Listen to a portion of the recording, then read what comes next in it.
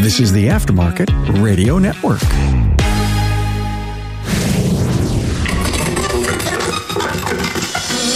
Hey, what's up? And welcome back to another episode of Remarkable Results Radio. Carm Capriato here, and our goal, as you know, is always to advance the service aftermarket by supporting your business acumen and personal and professional development, one episode at a time. And welcome to a milestone, the 800th episode. Who would have thought? March 2015, 800th episode. Couldn't have done it without you, number one, most important, my listener, and all the great partners and sponsors we've had through the years. Now, many have asked me to learn a little bit about my life, my world, and I remember doing an episode, the 300th episode, 500 ago, and I was asked questions. It was my first personal type interview, and I think I had about 5 or 6 podcast alumni on, and it was a great episode. If you want to learn a little bit, listen to the 300th. If you went to Apex 2022, then you realized the incredible commitment that Apex has to the service professional. Joe's Garage is your place with 10 working bays as you experienced real live working conditions. Also, the best tech companies from tools and repair to management software had their latest and greatest for you. You also attended technical and business management training with the industry's best and brightest. Now, work is underway to make next year's Apex 2023 have even more product demos, trending training, marketing, and social media support to help you grow your sales and profits. Remember, if you earn your living in the aftermarket, then Apex is the expo for you. Continue listening as we bring you the latest from Apex 2023. Save the date, October 31st through November 2nd, 2023. Nothing tells a customer that they need a new part faster than when they see a worn or a broken one in their hands. How do you do that in the digital age? Well, it's easy. Thanks to DVX, you can send photos and videos within its messenger platform. It's like nothing else you've seen in an auto repair SMS before. Take the best of an Amazon-like experience and use it in your shop to show customers how great you are. DVX also makes it easy for customers to drop you a quick text or answer in the messenger bubble that arises from the repair order. It's like magic. Customers love seeing what they need to do and giving you a quick answer. You'll see your business potential right in front of you. Your customers get on with their day, and you get back to the repair. Everybody wins. It's time. GetShopware.com. So I started writing down stories from special times in my world and my life as a podcaster. I was amazed at how many stories I came up with that would tell some great behind-the-scenes story on certain podcast episodes and on some monumental moments in my life, in Ann's life, that are worth telling because there is value in the lesson that I learned. And that's the only reason that I think I'll ever come on and do this. So you'll find some My World stories from time to time on the podcast episode. Now, today is one of those very personal stories. This is a story on adoption. I've told this many times in private, and I've been encouraged to tell it on a podcast. Now, let me preface this story. Our 2 incredible children, Matt and Tracy. Matt, 35 years old, a school counselor, married to Caitlin with 2 great kids, Donovan and Alana. Great grandkids, the light of our lives, nothing like being grandparents. And of course, Tracy, my right hand in the business, director of content and producer of the entire Aftermarket Radio Network, who's getting married in September 2023 to Garrett Hicks. Needless to say, I'm not telling you this story without the huge contribution of my wife, Ann. She's such a critical player in this story and the decision that we made in raising our children and starting a family. I owned a business during the adoption process, and of course, I still do. And during the kids' formative years, I traveled for work and was at home. She made a huge difference since I was often absent.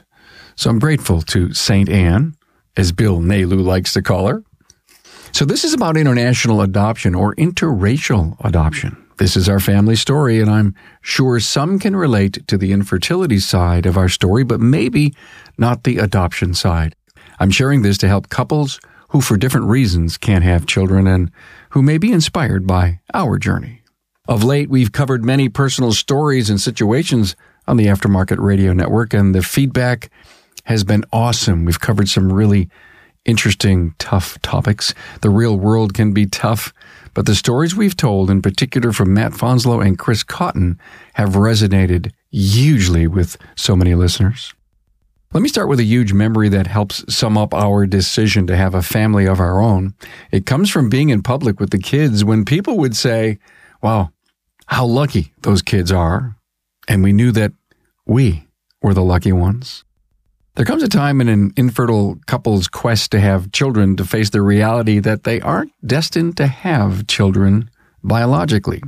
When that reality hits, it helps you move on to acceptance and to other options to have a family. Daily stress gets lifted.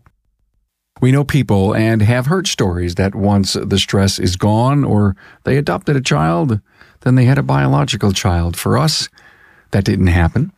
None of our doctors, Ann's infertility doctor and my urologist, could find any reason we could not conceive. And during the height of our trials and practicing what the doctors are telling us, whenever Ann ovulated, I needed to run home.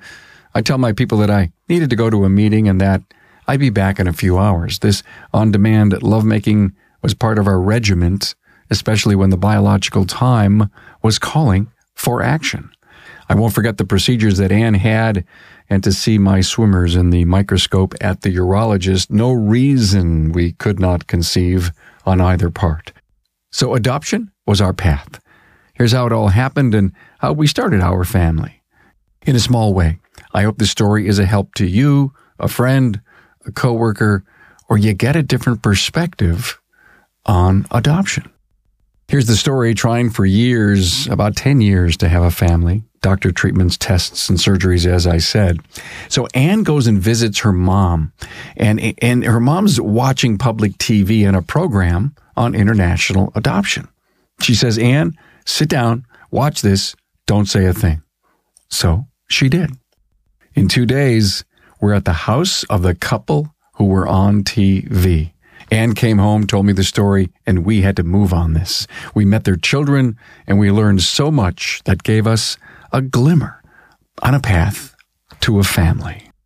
We joined an adoption support group. We looked into child and family services, Catholic charities, domestic, and all different countries for adoption options. Our next step was in vitro. 37 years ago, super costly, and that was one of those, hey, you never know moments that you kept trying, and we just didn't have the money. Not even sure it was covered by insurance. I don't think so at the time.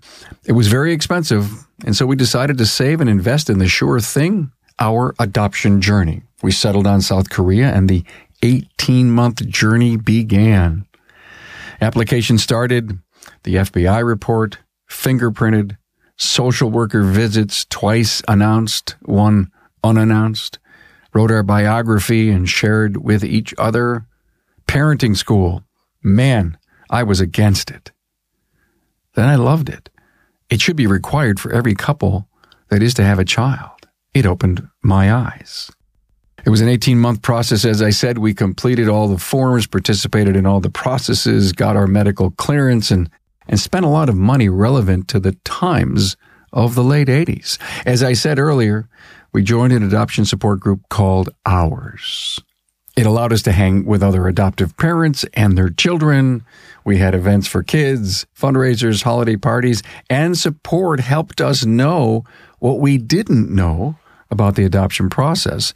Kind of like being group coached, getting to know what is around the next corner. I liken it to a networking or a 20 group of today. Now, we had requested that our first adopted child was going to be a girl. Now, this is a significant part of our story. Keep this in mind. So the big wait, months ticked on. In the early summer of 1987, already about 16 months into the adoption process, I decided to call the agency and ask what our timeline looked like. Now, the reason, when we get a call to go to Kennedy Airport to get our child, we have like 1 day's notice. Hey, Carm, Ann, you're going to have to be at Kennedy tomorrow. So I didn't want my team to already have vacations planned or already on a vacation when and if I had to leave the business. So we wanted to know how much longer, basically, we would have to wait. Well, the agency told us that we had at least 2 or 3 months yet to wait for our girl. Remember, we requested a girl? I was told that if we accepted a boy, we would have the next boy that came into the agency on Monday morning. And this was a Friday. And I needed to tell them on Monday morning if we change our minds. Well, I called Ann and told her, and we just basically said, let's do it. It was a simple decision. Let's not wait. We're ready to start our family. So I called the agency and told them that we decided on the boy. We got a call later that day and were told all about him. They forwarded the package to our social worker, who was a little upset that we already knew. Part of the joy of the social worker experience is to be the first to tell the new parents.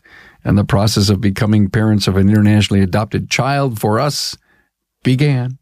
We took the packet, the trip to the doctor to review the medical reports provided by the orphanage. We got the doctor's blessing, and we just waited for the scheduled plane trip for Matt to the U.S. Matt was born in May of that year, and this is right around August. So we're on our way. We got the date that our son Matt was going to arrive at Kennedy Airport, and we got our plane ticket. It was recommended by our adoption support group to call the airlines and find out if our child made it on a flight out of Seoul. Now keep in mind, this is 1987. I called TWA, Trans World Airlines, a major international airline of the time, and asked if this child was on the flight.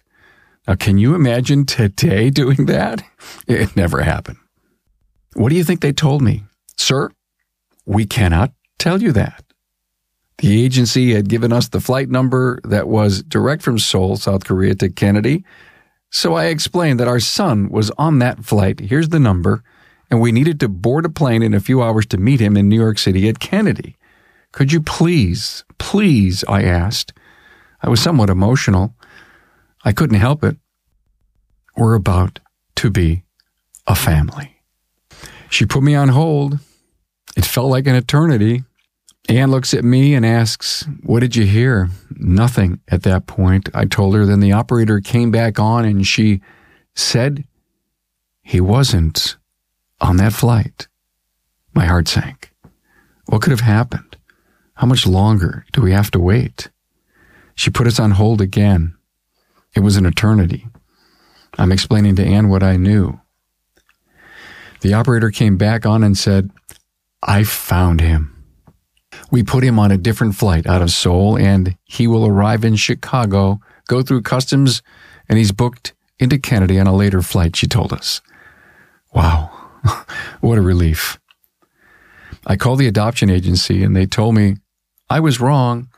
If that were the case, they would have been notified, so we are extremely concerned and now in limbo. TWA's got to know, why doesn't the agency? So I'm going to go with the TWA information. I'm confident in that. I got a call back from the agency after about an hour, and they confirmed that I was right and asked me how I knew, and so I explained. And they said, you must have been a great salesperson to convince TWA customer service to tell you this stuff. Maybe it was the emotion in my voice since we were about to start our family. We just didn't want to wait any longer. So we get to Kennedy. The plane arrives from Chicago. About 5 adoptive children came off the plane with their sponsors, U.S. Army soldiers who were coming home for leave, and they're in charge of the child. We discover the flight attendants and soldiers spoil the kids on the flight over. So the children come off last. They call off the child's name, and the matchups happened to the parents. Matt's arms were open as Ann approached him. It was just meant to be. After hugs and pictures, it was changing time. Fresh diaper and a fresh PJ. Ann brought 5 outfits, not knowing which Matt would fit into. The only one that fit was a baseball PJ set. Then we boarded the plane back to Buffalo. It was late in the day. We were greeted at the airport by family and friends, including friends from our adoption support group. Very emotional roller coaster that started 18 hours earlier, but actually 18 months earlier. Life had changed. So the story continues, and on to a stumble in the force to get Tracy. Life goes on, assimilating your new child into your home and family, as every parent knows. We continued to participate in our adoption support group, and we heard the devastating news about South Korean adoption. After bad publicity during the 1988 Seoul Olympics, South Korea, which had been allowing adoptions to the U.S. since the 50s, temporarily banned overseas adoption. The remark of sports commentator Brian Gumbel that the country's greatest commodity for export was its children likely helped trigger this policy change.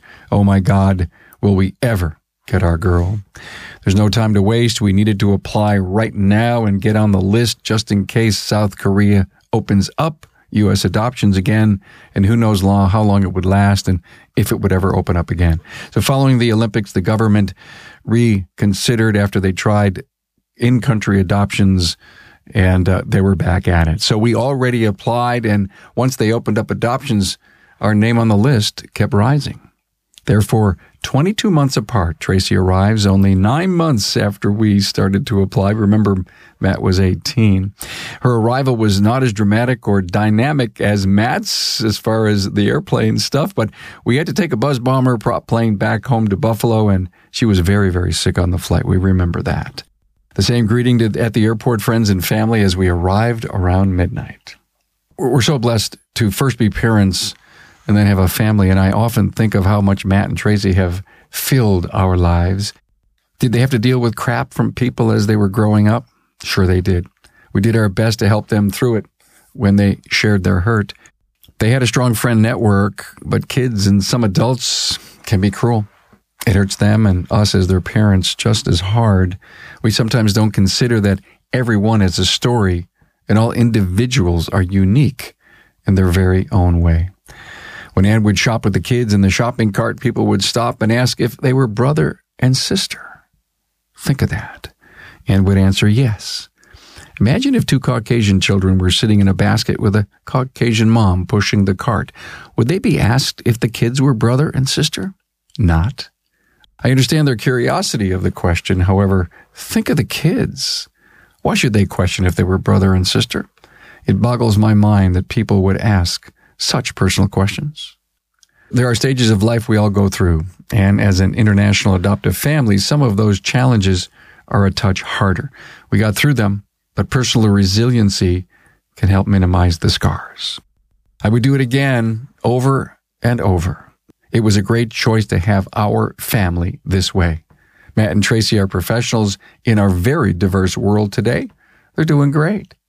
I'd welcome any dialogue you would have on being an adoptive parent. I'm here for you.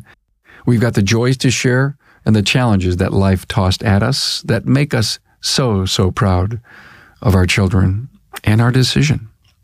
Remember this adoption prayer. Not flesh of my flesh, nor bone of my bone, but still miraculously my own. Never forget for a single minute you grew not under my heart, but in it. Thanks for listening to Our Adoption Story. Thanks for being on board to listen and learn from the premier automotive aftermarket podcast. Until next time.